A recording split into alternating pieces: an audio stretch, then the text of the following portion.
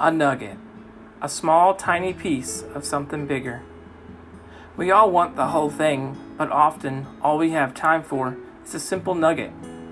Yes, it's true in life that we should slow down a bit, but for those times when it's not possible, I deliver to you a devotional nugget, a small word of encouragement to get you through your day.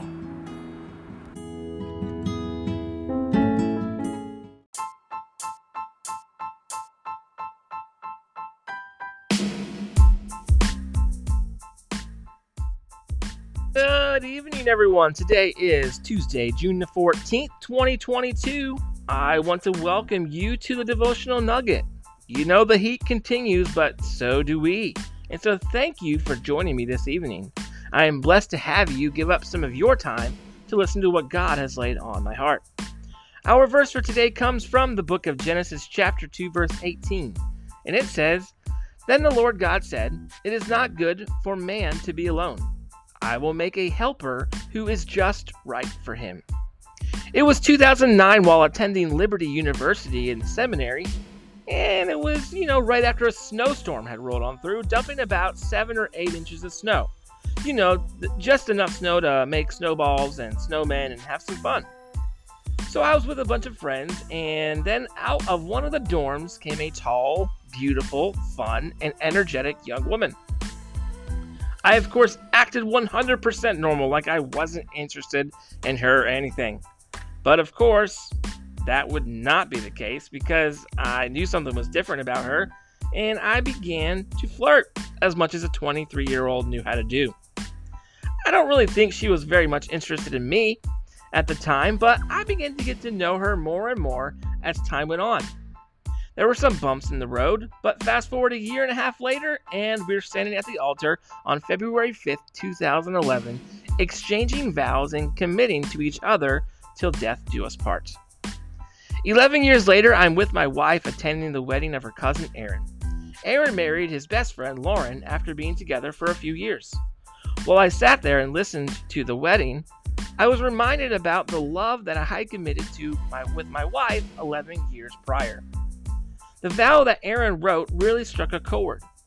He mentioned that the only time he would stand in front of Lauren would be to protect her, and the only time he would stand behind her would be to catch her. He vowed to stand next to her and to lead her and their family through the journey of life.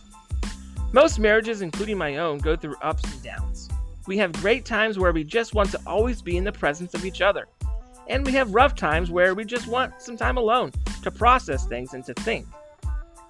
When I think about marriage, I'm reminded about today's verse. God said that it is not good for man to be alone, so he created him a helpmate. Someone who will be right there beside him to help him through the good, the bad, and the ugly. It works the other way as well. The man will be there with his wife to help her through the good, the bad, and the ugly. Too often when things get tough, people want to give up.